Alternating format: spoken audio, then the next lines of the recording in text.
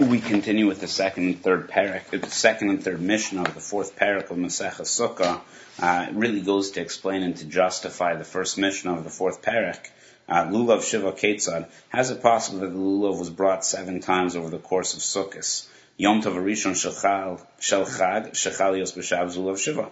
It's easy. When the first day of Sukkot falls out on a Shabbos, during the times of the Beis HaMikdash, so they took the lulav even on the first day, even on Shabbos, and therefore Yantif was 7 days long, and they took it Shabbos all the way through Friday. That it was 7 days. However, if the first day falls out on any other day other than Shabbos, so at some point in time, the second day, the fourth day, the fifth day is going to fall out on Shabbos, and we know that we wouldn't take the lulav on a non-first day during the time of the Beis HaMikdash that falls out on Shabbos. So therefore, Shar Kol Yamim, if Sukkot were to fall out in any other way that the first day didn't fall out on Shabbos, so only Shisha. We would only take the lulav 6 times during the course of the Sukkot holiday. In fact, today, we know that because it's not during the time of the Beis HaMikdash, even when the first day falls out on Shabbos, we know that we don't take the Sukkah, we don't take the lulav more than 6 times.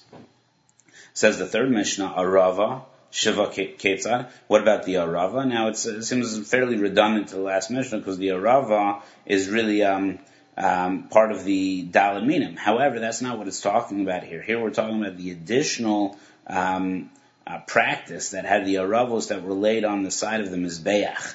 This is a halacha Moshe Misinai that this mitzvah was also only performed when Shabbos fell out on the first day, because just this mitzvah is intrinsically linked in some way, shape, or form to the mitzvah of the Daled Minim. So when we brought the Daled Minim, we also did the mitzvah of Arava, laying them on the side of the Mizbeach. When we didn't bring the mitzvah of the Daled Minim, when we didn't shake lulav, we didn't deal with the Arava. So again, let's just read the Mishnah, the third Mishnah, Arava Shiva Ketzad. What are the situations where we bring the Arava to lay on the side of the Mizbeach? Yom Shvi Shel Arava Shechal Li Yos B'Shabbos. Also, on that's the 7th day. It's not completely analogous to the case of the lulav. So when the 7th day would fall out on Shabbos. So when really the first day of Yom Tov would be on a Sunday, that would be that case.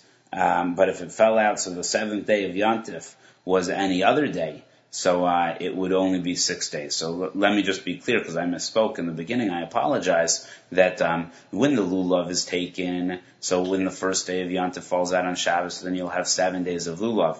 Masha'eno came, that which is not so by the mitzvah of Arava. Arava, again, is not the Arava that we're talking about, which is part and parcel of the mitzvah of the Daled Minim of the 4 species of shaking the lulav. There's a separate mitzvah of the Aravos on the side of the Mizbeach. When does that override Shabbos and Moktzah? That overrides it on the Shvi'i. As we understand the Hoshana Rabbah service to be on the 7th day of Yom Tov, that's when one would lay the Aravos, even on Shabbos, on the side of the Mizbeach. So it would be not possible, I don't believe, for us to have a Yom Tov where I would take the lulav 7 times and the Aravos 7 times. Nor would it be, but it would be possible that we could take the lulav and the Aravos, both of them, only 6 times. Because again, the lulav requires that the first day of Yom Tov falls out on Shabbos, and the Aravos requires that the first day of Yom Tov falls out on Sunday, therefore having the Yom Shvi, the 7th day of Yom Tov, falling out on Shabbos.